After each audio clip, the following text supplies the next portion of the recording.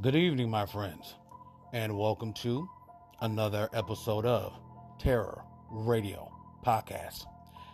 If this is your first time joining me, then welcome. This is a podcast dedicated in bringing you the best of horror and thriller, old-time radio broadcasts, as well as original stories. I'm your host, Keith, aka The Radio Show Nerd, and tonight's episode is entitled Everyday Horrors. And by that I mean, no matter what seems to occur within our daily routines, whether it be, running errands, getting that quick workout in before heading to the 9 to 5, dropping the kids off at school, or, as in one of our stories tonight, just visiting the dentist. Misfortune, and I guess you could say dread, are always lurking in the background, so to speak. Pleasant thought, huh? So, without further ado, this is Terror Radio. The two radio series highlighted tonight are Fear on 4 and Quiet Please. Our first radio play is called A Day at the Dentist, and it was first broadcasted on Fear on 4 on March 13th, 1988. Now, this is a extended version and I guess you could say a remake, if you will, of the 3-minute vignette written by the iconic Arch Oboler for the classic horror radio series Lights Out, which first was broadcasted on March 10th, 1937.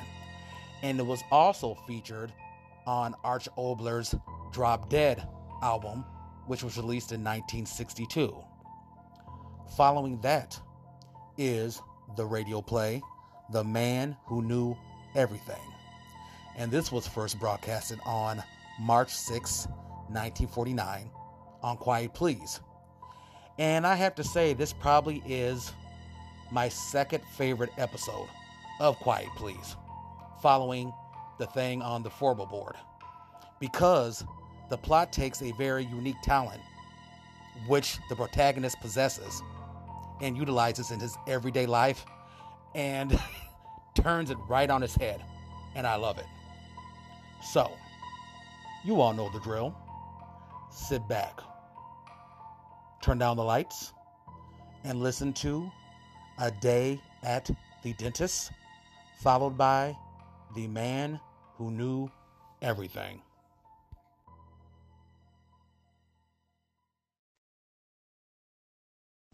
Ladies and gentlemen, welcome once more to the place I have been calling my House of Horror. There is another place, however, that many people, rightly or wrongly, regard as a house of horror. I mean, their dentists. Personally, I can never understand this dread of the dentist. After all, he's an expert with years of experience probing inside people's heads. All you need to do is to trust him. You're at his mercy, of course, but he doesn't want to hurt you. Unless, of course, he happens to bear a grudge against you. Now, ladies and gentlemen, accept my invitation to A Day at the... Yes, just a little more there and I've done. Are you still feeling relaxed? Good. Here we go, then. I must make a good job of this one, mustn't I? I don't want to think of my last filling coming. I wouldn't do at all. No. You'll be buried with this filling, Mrs. Phelps.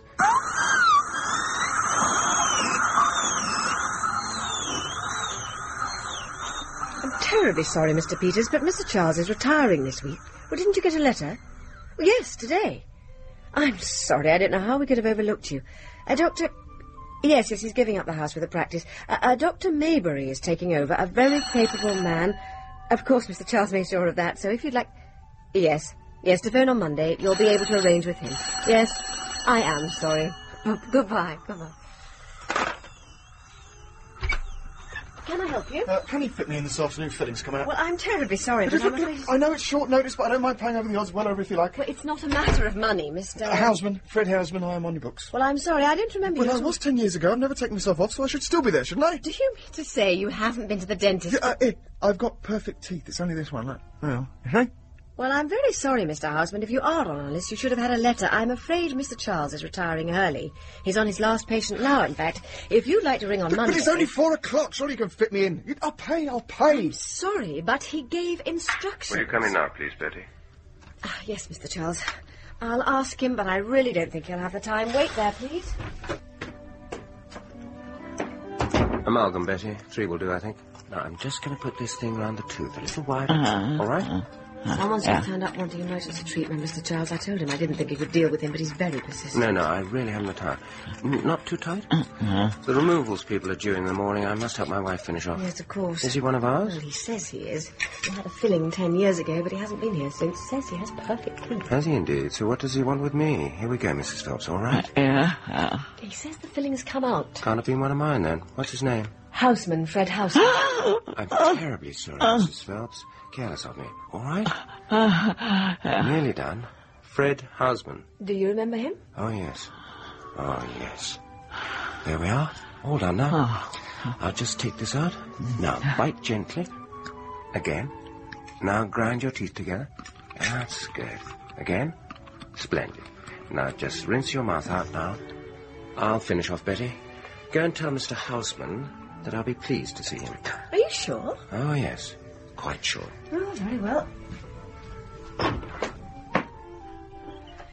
Mr. Charles says he can fit you in. Oh, thank God for that. Oh, you don't know where it takes for me to go to a dentist? Would like to fill in this form? Oh, Is that why you haven't been for so long? I tell you, my teeth are perfect. No, I had a bad experience when I was young, you know. No, I'm not afraid of anything else, you know. I do everything. Rock climbing, potholing, and here I am in a muck sweat. Oh, ridiculous. You'd be surprised how common it is. Well, common it may be, but I'm not. I don't run with the herd, you know. No. May I have the form? Yep. Thank you. Mr. Charles won't keep you long. He's just finishing. Oh, I hope so. Oh, can't stand the waiting. I just wanted to get the damn thing done with. If it makes you feel any better, he has a special technique. Don't you? I know about his technique. Why do you think I'm here? He still doesn't use the needle, does he? Oh, Mr. Charles doesn't believe in local anaesthetics if at all possible. No, what he does... Right. No, I hate the needle worst of all. Well, that's why I went to him in the first place. All my life, I've been obsessive about dental hygiene. You know what I mean? What, to keep the damn dentists away. And it did too. Till I broke a damn tooth. I must say, though, Mr. Charles did a good job. 10 years ago, that was. And I can still remember the state I was when I came in that door. God. I'm sure. Once I was sat in that chair. Oh, you know, somehow he got me relaxed, you know. Hypnotism, is it? What does he do? I really don't know. He says music is very important. Yes, well, I don't give a damn how he does it, as long as he does it again today. Oh, thank God I was in the neighbourhood. Oh, you no longer live here? But I've written it on here, haven't I? Epsom. Nice little place. Detached. Pony in a paddock for little Polly. That's my daughter. All my own work. Started off with nothing. No rich daddy for me, you know. I thought you said he wasn't going to be long. Goodbye, Mr. Charles. Oh, Mrs. Phelps, if you just sign here before you go. Yes, of course. Should I pay now? No, I'll send you a bill as usual. Your letter will be forwarded on. Such a pity he's going. He's been so good. Dr. Maybury is very highly spoken of, you know. Well, I hope he's half as good as Mr. Charles. Goodbye. Goodbye, Mrs. Phelps. Betty? Yes, Mr. Charles. You can send Mr. Houseman in now. Very well. If you go straight in. Right. Ah, Mr. Houseman, come in. Look, before you start, there's something you ought to know. But I do, Mr. Houseman. What? I know all about you. You remember me? Oh, yes, of course. Well, after 10 years? I remember you, Mr. Houseman. Well, yeah, I did kick up a bit of a fuss, I suppose. You did indeed. I've never known such a bad case of odontoatrophobia. Is that what you call it? Fear of the dentist. Yes. But I managed to get you to relax, didn't I? Oh, I still don't know how you did it. Do sit down. No. Not there. In the easy chair. That's it.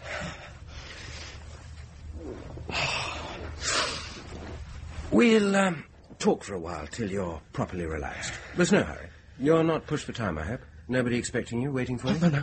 Nobody knows you're here? No, why? Well, you know, the relaxation process sometimes takes a little time. Sometimes people like to ring up their loved ones, tell them not to wait. It helps put their minds at rest. Oh, no, that's all right. But it only happened over lunch. What did? Oh, the filling came out. Yes, of course. Yeah.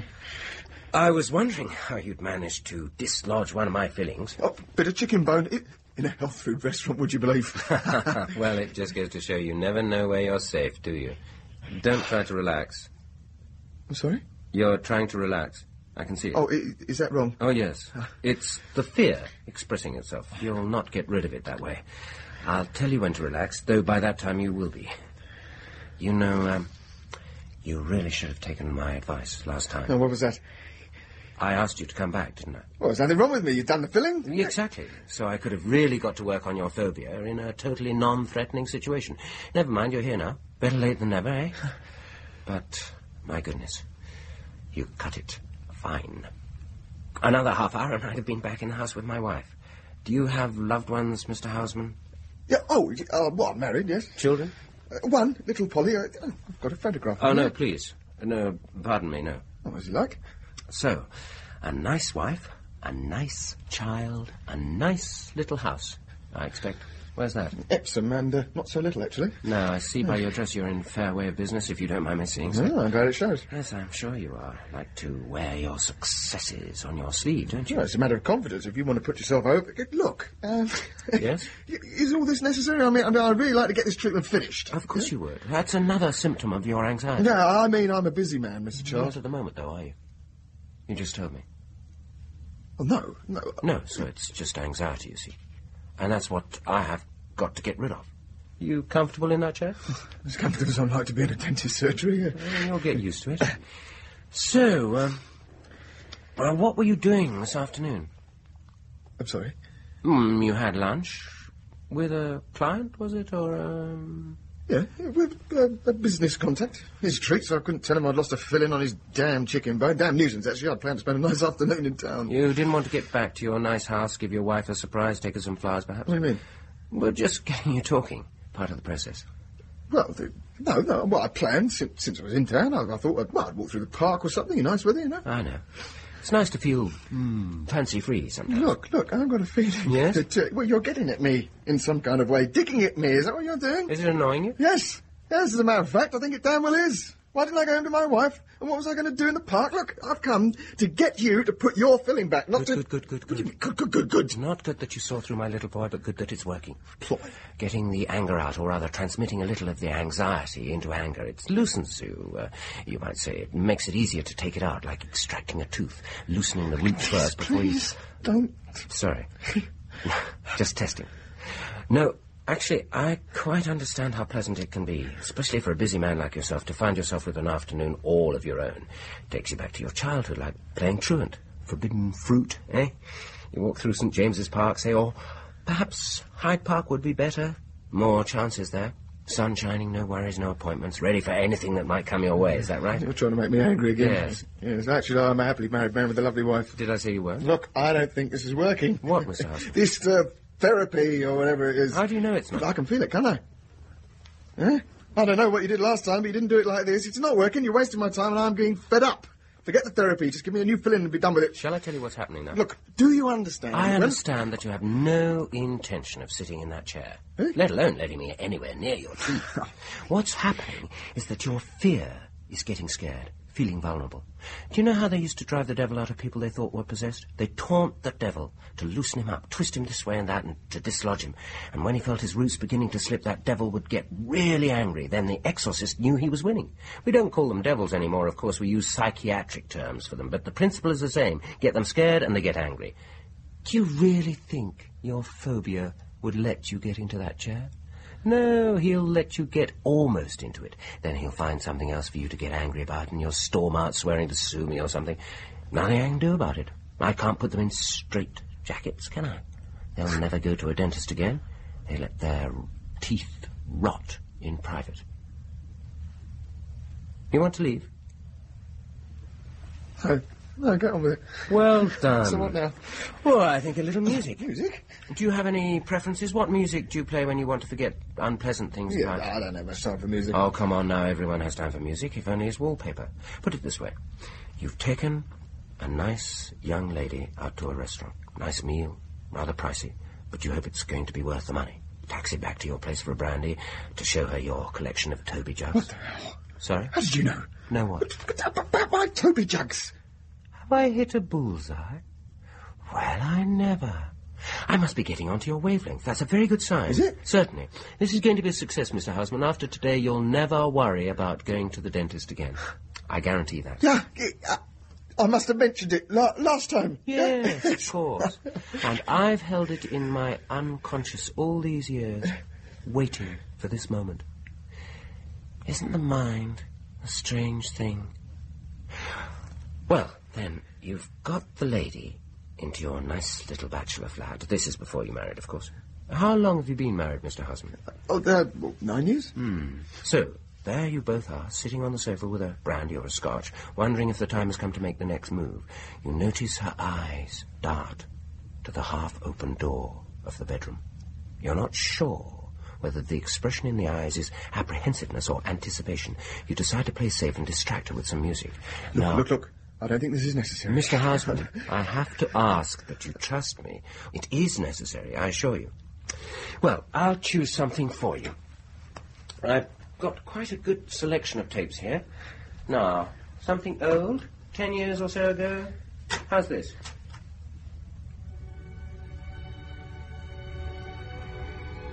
I used to have that album. So, I've hit the nail on the head again, have I? That's good.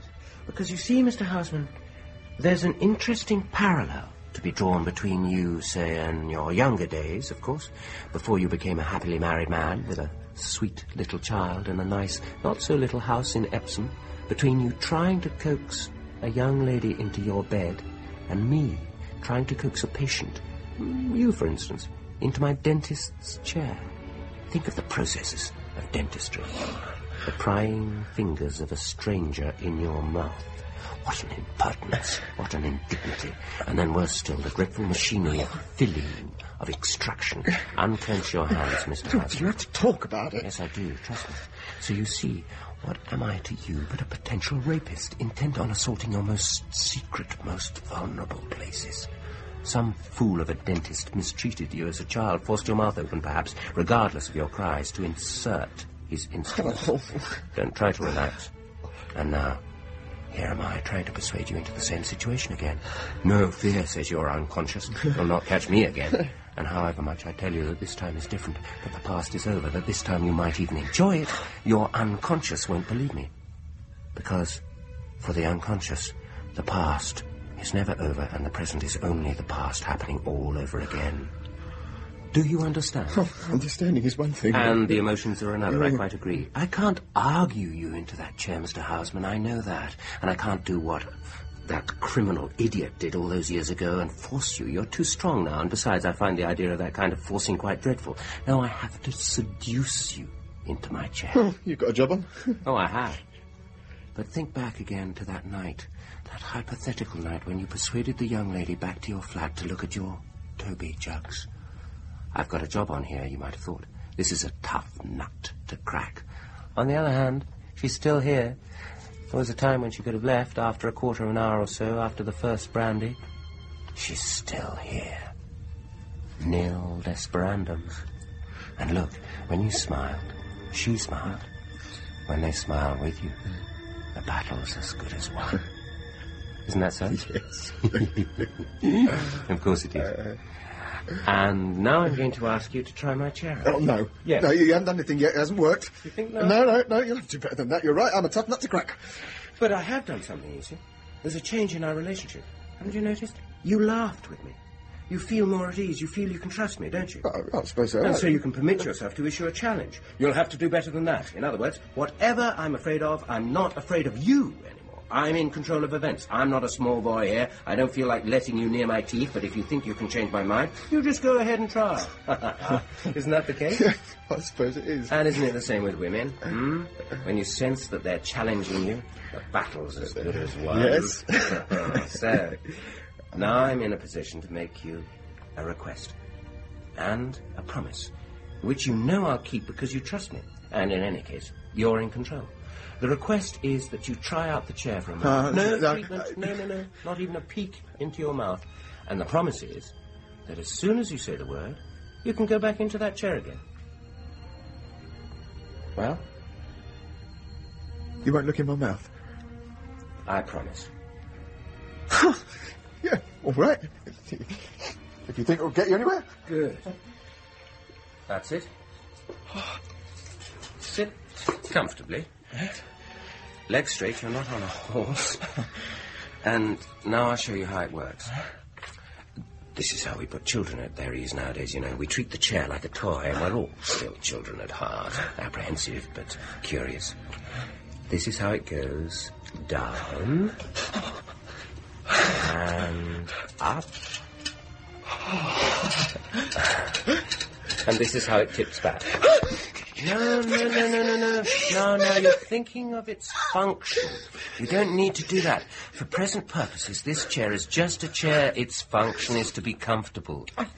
Is it comfortable? How can I make it more comfortable? Back a little? Up a little? Back a little. Like that? Is that better? Yes. A little more? No, right. Now, you're sure you're comfortable?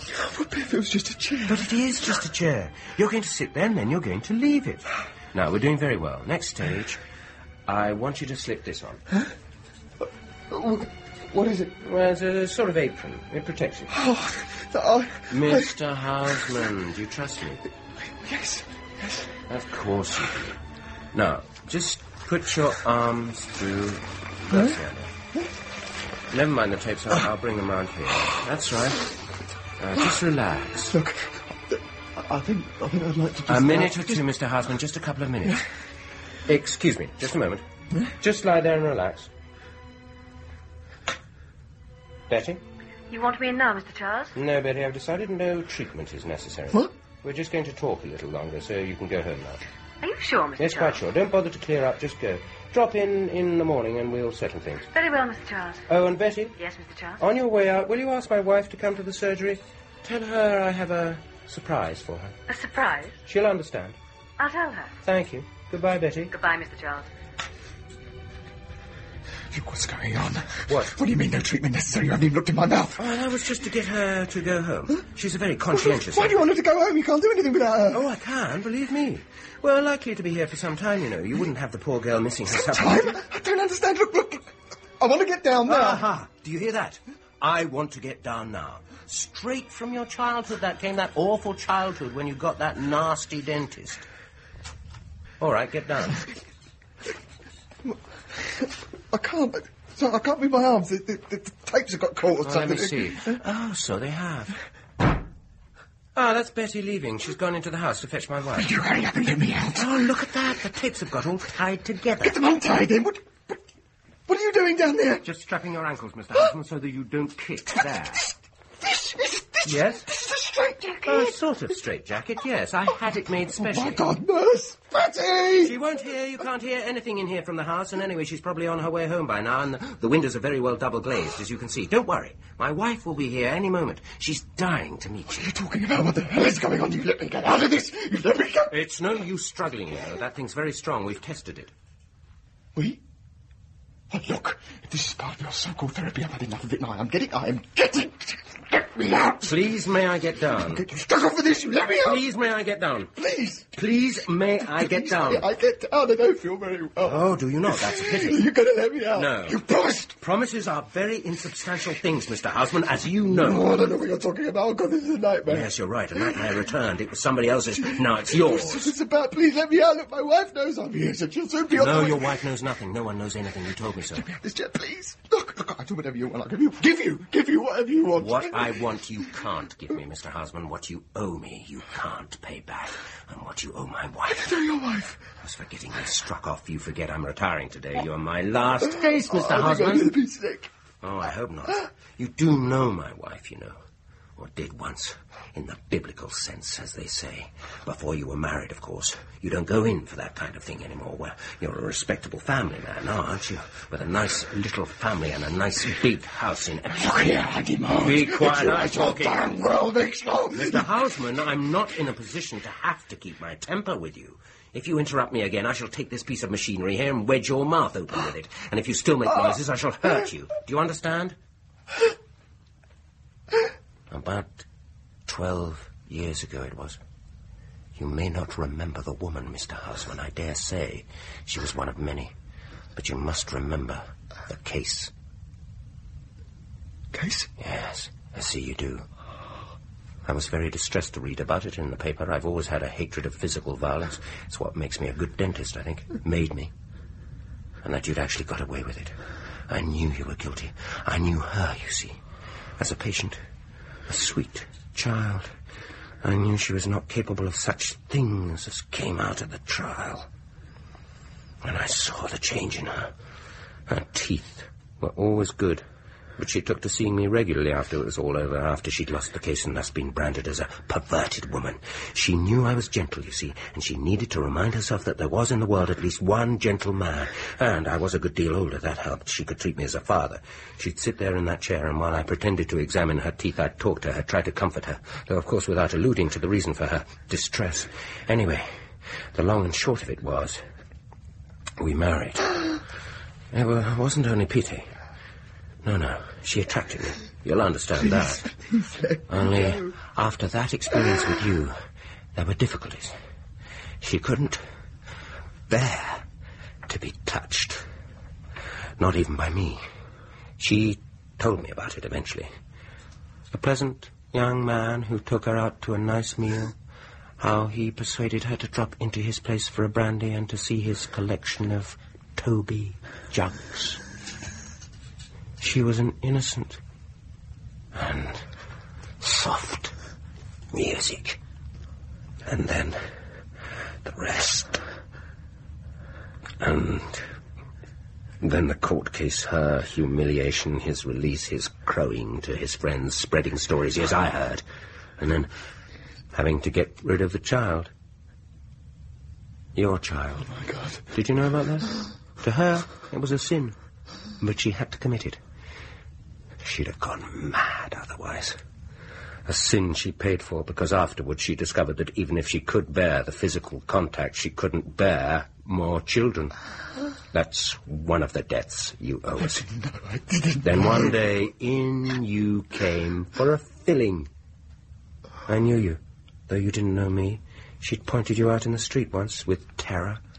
You sat in my chair, and I could do nothing. I asked you to come back, but you didn't. So I waited and prepared. And here you are. I'm sorry. Look. If there is anything... Wait! Money... You haven't heard the best bit. A very strange thing happened when I told her I'd had you in this very chair. She said, "What would you have liked to do?" I told her, and her eyes lit up. That night, for the first time, I'd made a mistake, you see, with my gentleness. My innocent child. Your fault, Mr. Houseman. Fred. Another debt. We talked fantasies that night. Nasty fantasies. About you. And for the first time as we talked, she allowed me to touch her. And that's how it's had to be ever since. You've lived with us in our marriage, Fred, in a most intimate way. They were her idea. The straight jacket and the ankle straps. She wanted to feel that somehow, someday, her fantasies would take on flesh. And here you are. She won't be long now. She'll be preparing. Let me go. You can't do this. Help! Help! Oh. That's it, open wide. Splendid.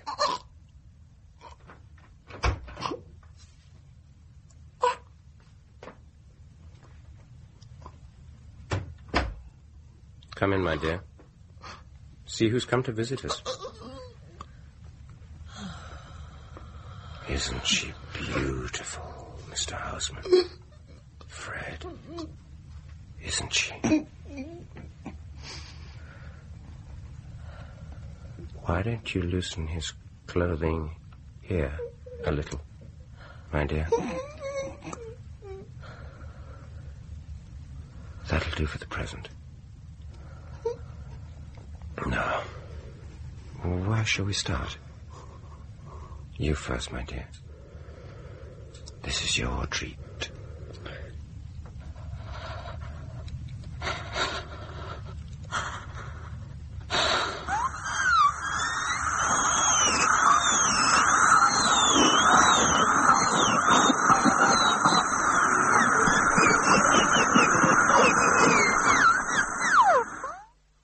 Well, if any of you have an appointment with your dentist tomorrow, I hope that little tale won't cause you to cancel it. After all, it was only a story.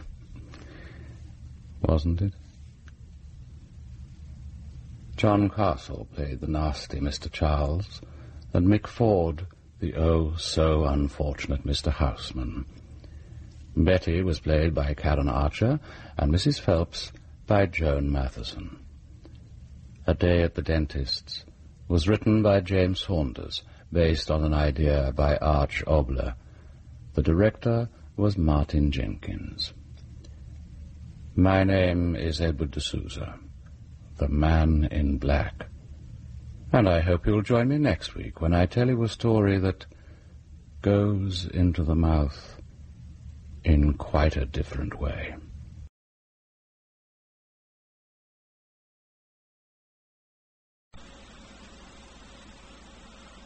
Quiet, please. Quiet, please.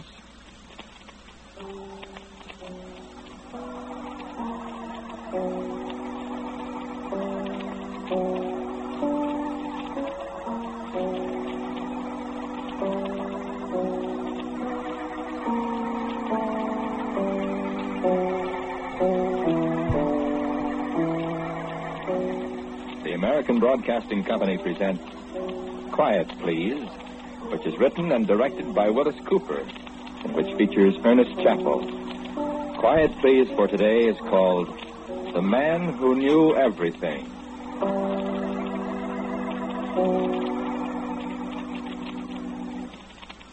How do you do?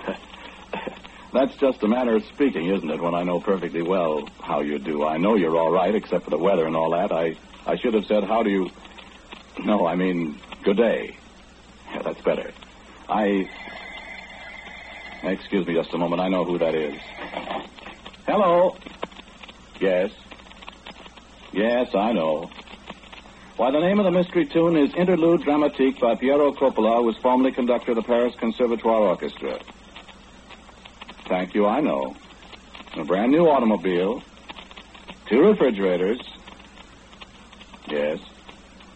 Yes. Yes. Yes, I know. Yes, thank you, but you forgot a dozen pair of chromium-plated stilts. Yes, thank you. No, I'm not very excited, thank you. I knew I was going to win the jackpot. Yes. And send everything to my home.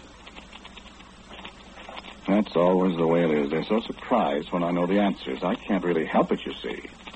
I know everything. It's a little awkward at times, knowing everything. And sometimes I find it difficult to explain. You see, I never know anything until I think about it. My goodness, some of the things I think about. I'll be sitting here, for instance, just idling away the time, and all of a sudden I'll think, what is the square root of 777? It's 27.6747 plus. Ornamental, but hardly useful. Mr. Willis Cooper's telephone number in Chicago in 1922 was Buckingham 1570. It's interesting. Mrs. Dorothy Neely of Woodland Hills, California, has a dog named Kilty, a Scottish Terrier. Ernest Chappell went to North High School in Syracuse. Joseph Silverman of New York City speaks Chinese. I don't know who that is. Hello. Yes, I know it's the Weather Bureau. Tomorrow will be fair and colder, moderate to fresh northerly winds. You're welcome. You see, I'm continually bothered by people who want to know things. What is a tonka bean? What was President Rutherford B. Hayes' middle name? Where did I lose my diamond bracelet? What does Patsibo Bolshoi mean? The answers, respectively, are a South American product used for flavoring cigarette tobacco, birchyard, in the laundry hamper in your bathroom under your green unmentionables. And thank you very much in Russian. Quite welcome, I'm sure. I said it's a little awkward at times. I mean by that it's, shall I say, unpleasant. I shall say unpleasant. When I get to thinking about myself, I know all about me. Natch, as Mr. Murray Bolin of Pacific Palisades, California, often says, I am aware that my spleen is 2 centimeters too high, that I have a tendency to hypertension, and that I shall probably perish of an aortal aneurysm. However, don't let those ailments of mine bother you. I shall not tell you about them in any more detail. It was of yourself I wish to speak, and I hope you will bear with me. As a matter of fact, I know you will bear with me. Excuse me, there is a gentleman at the door with a very interesting question. Come in. How do you do, Mr. Perry Bimforth of Puyallup, Washington? You will sit down. My name is Clovis Feidelbaum. Your name is Perry Bimforth. You were formerly in the bicycle repair business in Puyallup. You were convicted of battery in 1934, but released on a technicality. In 1947, you broke your right ankle, and last October you went through bankruptcy with liabilities of $83,000 and assets Never mind. I've heard about you. Obviously.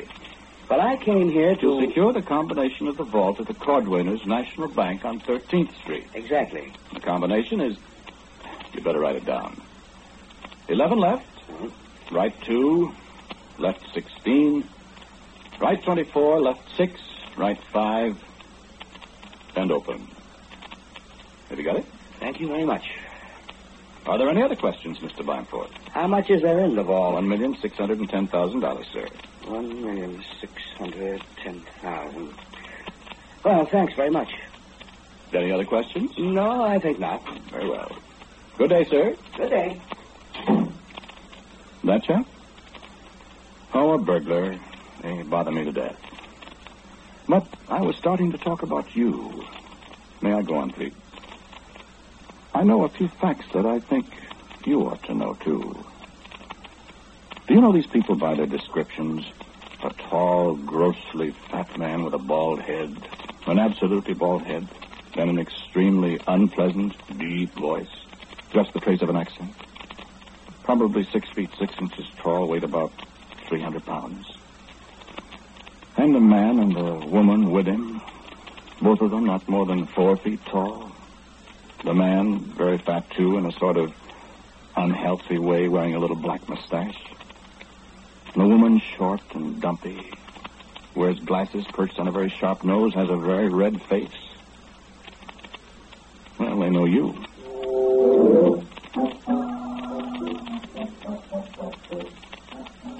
They were talking about you in a certain restaurant Wednesday night. Wednesday night. Does that give you any ideas? Well, think. Please think. Let me describe them a little more. The tall, gross, cruel-looking man wore a tan gabardine suit with a white shirt and a knitted red and black tie. He was eating a breaded veal cutlet, I think. It was rather unpleasant watching him. The smaller man wore a blue serge suit, rather shiny, blue shirt and a bow tie. He was drinking beer, Pilsner Urquell. Although he mispronounced it, he called it Urquell. The woman has a very red face. It looks as if she'd rouged it all over. Sharp features, kind of modified harlequin glasses, dark gray dress with an ornament that looks like a woman's hand. Rather like the hand of Fatima, but I'm sure it couldn't be that on this woman. A dark blue hat with a capercaillie feather on it. You know her? Well, she knows you. I wish you'd search your memory. That really is quite important. You must excuse me a moment. Miss Tragasant is coming in with the mail. Come in, Miss Tragasant. Good morning, Mr. Afternoon.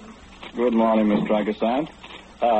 The safety pin with which you fastened your girdle when you broke the zipper this morning is open, Miss Tragasant, and it will presently stick you if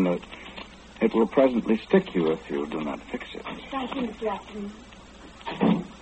That is one of the unfortunate aspects of knowing everything.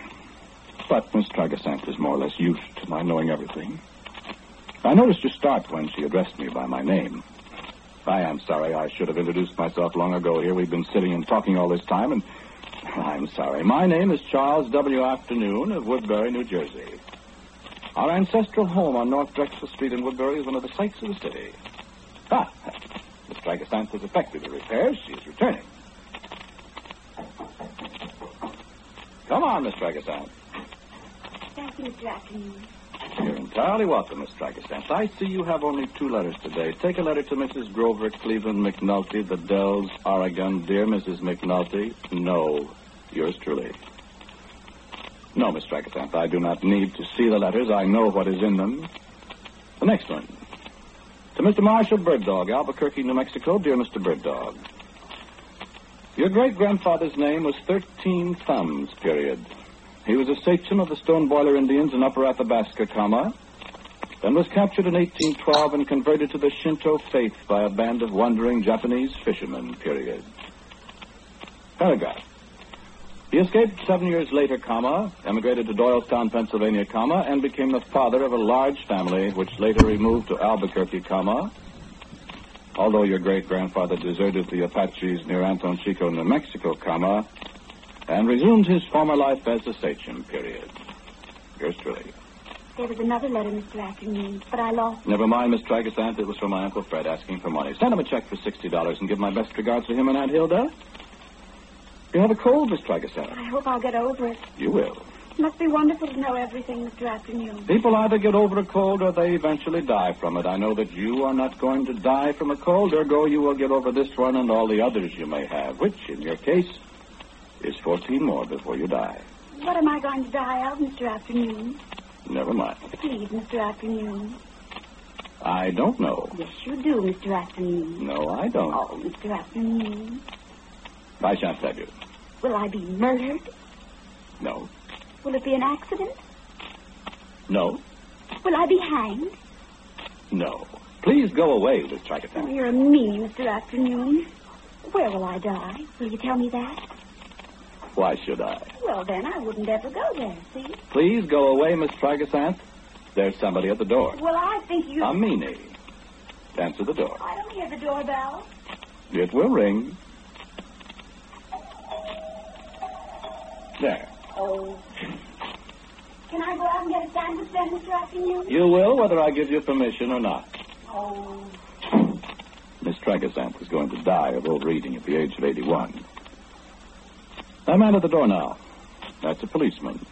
It's Officer Shapiro, an old friend of mine. He's come to tell me that he has arrested the gentleman from Puyallup, Washington, Mr. Bimeforth. You remember? The man who wanted the combination of the bank vault? You thought I was being an accessory to a crime, didn't you? It was quite all right to give him the combination, you see. I knew the police were looking for him. I'd have told him, but he didn't ask me.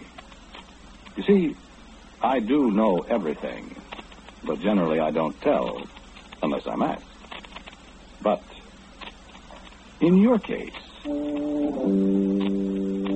these people I was telling you about, yes, I know you don't know them, but I do know you've seen them, separately perhaps. A tall, fat man with a cruel mouth and the eyes that always seem to be looking over your shoulder and yet never miss a movement. And the greasy little man with a black mustache. And the heavy thing in his left-hand coat pocket. He's left-handed, you know. And the sharp-faced woman with the glasses. With the mercurochrome stains on her right thumb. And the brand-new Corette handbag that has nothing in it but an ice pick. You wouldn't kid me, would you? You can't kid me. What are you fidgeting about? You see? Remember this morning when you felt as if there was someone watching you? Then tell me something. Did your coffee taste funny this morning? You see? Maybe you do know them, after all. No, Miss Dragathanthe, I don't want you to fetch me a sandwich. She's going out to have a peanut butter and chutney sandwich. She usually has a cream cheese and spam on Russian rye, but she's changed her mind today. By the way, wasn't that door to your bedroom open? You didn't close it. No, I wouldn't go look yet, if I were you. Matter of fact, I wouldn't like to be you. No, I don't know exactly what is going to happen, but I'll know when it does happen. I find it rather difficult to predict happenings, except, of course, perfectly obvious things like my secretary dying of overeating at the age of 81, and my own demise of an aortal aneurysm, but I'm not sure when that will occur. And your own case, I know that something rather dreadful will occur to you, and I naturally want to warn you about it so that it won't come as a complete surprise to you. There's nothing I can do about it except warn you. Incidentally, the windows in that room could stand a watching. No, don't look. You might see something you don't want to see. Listen to me. This tall, gross man I told you about, he limps slightly in his left leg. A knife cut. He's unhealthy, too, has ulcers. The way he eats fried food. But he's quite dangerous, not a nice person at all. And those accomplices of his. The woman's name is Mamie. Recognize that? Mamie? I don't need to tell you her last name, do I? Or have you forgotten it? Mamie. And her ice pick? The little man? Oh, he has several names. No, I'm not trying to kid you. I just don't think it's a good idea to tell you right here in front of everybody. Oh, well, lean over here and I'll whisper it to you. One of his names is... You know him now? He didn't have the mustache maybe then, but you'll recognize him by it now. A little mustache, kind of like Hitler's. You wouldn't forget Hitler's mustache, would you? Always carries a book. He had it on the table beside his plate Wednesday night, and the cover got all stained with beer. He's a little sloppy, isn't he? That's Judge Rodney Erickson. He's trying Clapper Claudette. You know, the gangster they're accusing of putting his enemies in the deep freeze up in Connecticut? Hello, Judge Erickson. No, Clapper Claudette is innocent, Judge.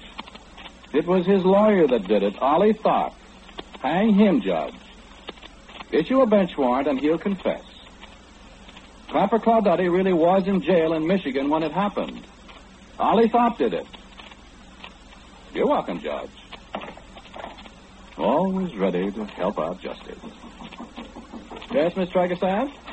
There's a man to see you. I know it. Oh, darn. Can I ever tell you anything you don't know? Of course not. This is a tall, fat man. With a heavy face and eyes that don't match, and he's wearing a brown gabardine suit. And he says he saw you in a restaurant. Wednesday night.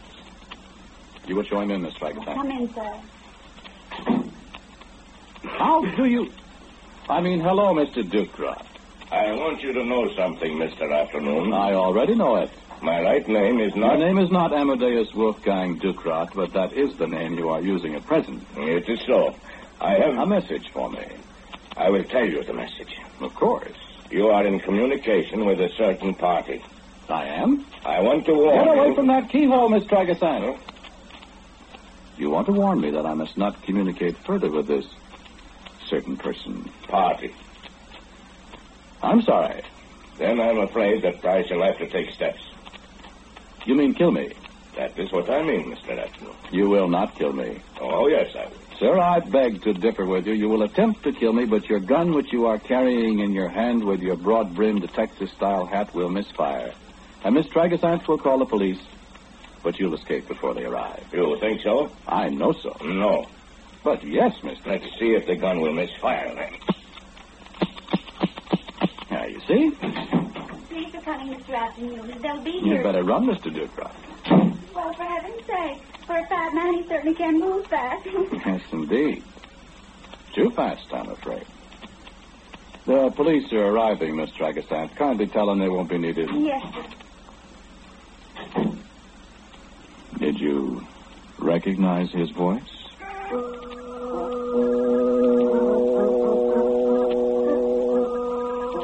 When you hear a knock at your door, and you ask who's there, and you hear that voice again, well, by the way, perhaps you'd better double-lock your door. He's quite powerful, and as Miss Tragasanth says, he moves fast for a fat man. There's a car driving away quite rapidly down the street. I could see it from the window, but I don't need to. I know who's in it. The woman with the sharp features and the little man with a Hitler mustache. And the man who calls himself Dewcroft. You don't know where they're going. I do. I know everything. I even know why they're after you. Even if you can't think why. You could think why if you wanted to. There isn't much time left. It's 5:50, Miss Tragasanth. What time is it, Mr. Atkinson? No, there isn't much time left. And it isn't far to your place. Besides, they've been there before, you know, and they know all the shortcuts.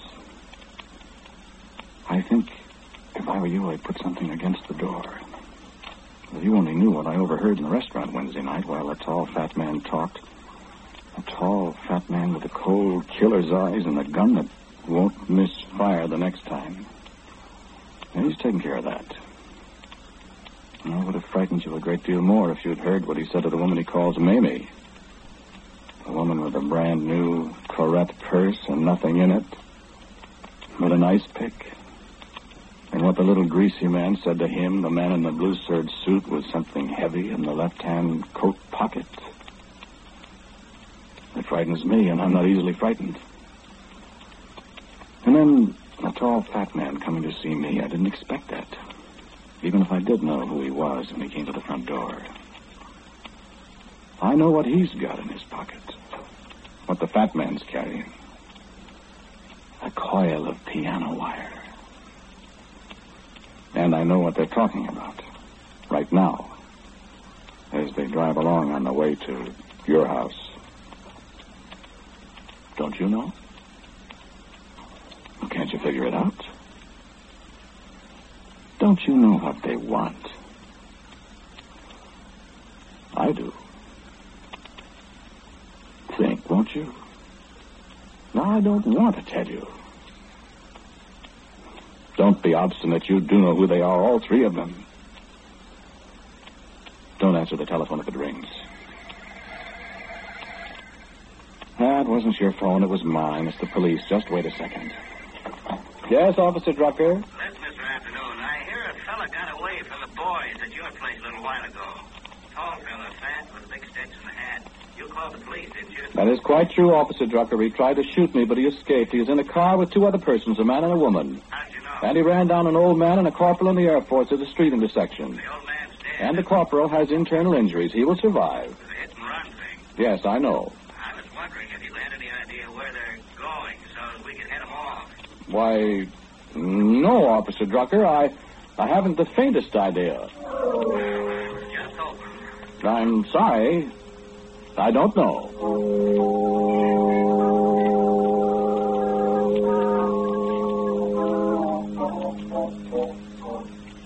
I had to do that.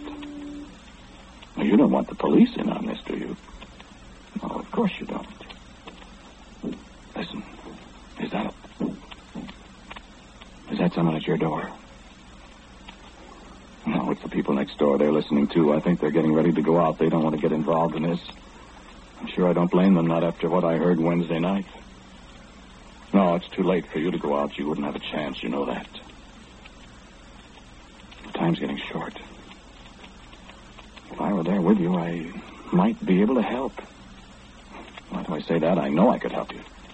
But I'm not there, unfortunately. And please don't call the police. Stay away from the telephone. You feel sick, don't you? I told you about the coffee. Are you sure there hasn't been somebody in your house? I know you don't think it's possible, but don't be too sure. Wasn't there a drawer open when you came home yesterday? A drawer you thought you'd closed? Remember when you woke up in the middle of the night Friday night and wondered what it was that woke you up? Sure. Are you frightened? I'd be, I know. Because you don't know what's going to happen. That's why you're not so scared. But I know what's going to happen, and it scares me. It scares me to know everything. You have no idea all the things I know. Frightening things, funny things, strange things. What dogs talk about and how to make a piece go punch. What's hidden in that cave under Radio City in New York. The beach where Captain Kidd buried his treasure, and how much it cost to put an ad in the London Daily Mail, the size hat that Stalin wears. And what Miss Tragasant wants for Christmas next year. How I'm going to die sometime of an aortal aneurysm. The name of the mayor of Peoria, Illinois. And what's going to happen to you?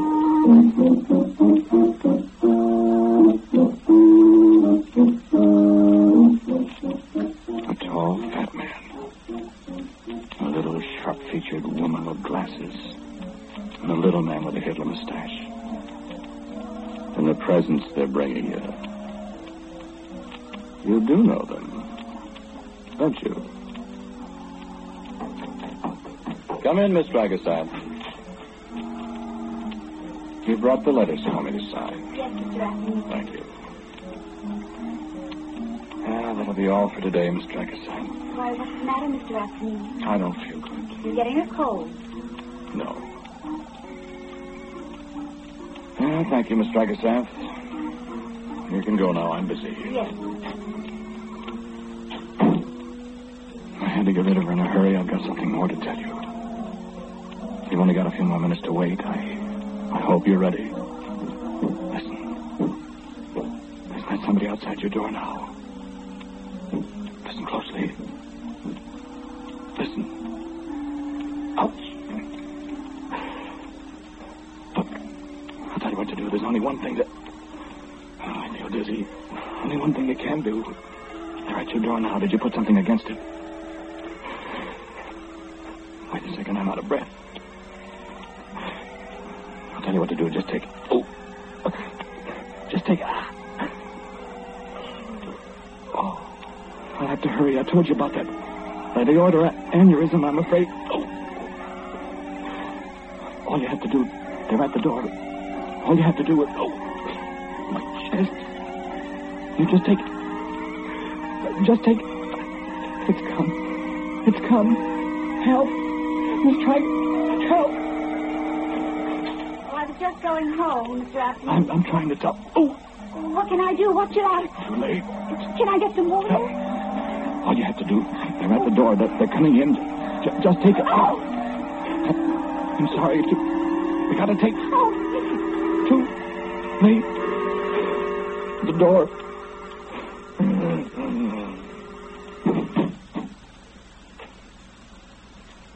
He's dead.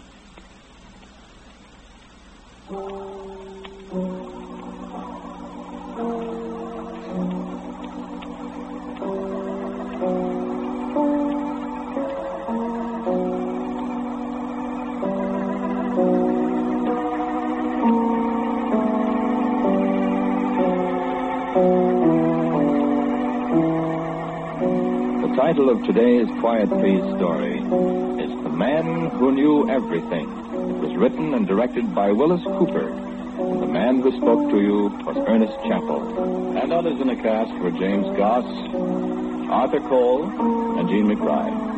Music for Quiet Please is by Albert Berman. Now, for a word about next week, here's our writer-director, Willis Cooper. Thank you for listening to Quiet Please. Next week, for all my Irish friends, I have a story called Dark Rosalie. And so, until next week at the same time, I'm quietly yours, Ernest Chappell. And now, a listening reminder. In just a little while, you'll want to hear the predictions of things to come that will come your way from Drew Pearson. This is ABC, the American Broadcasting Company.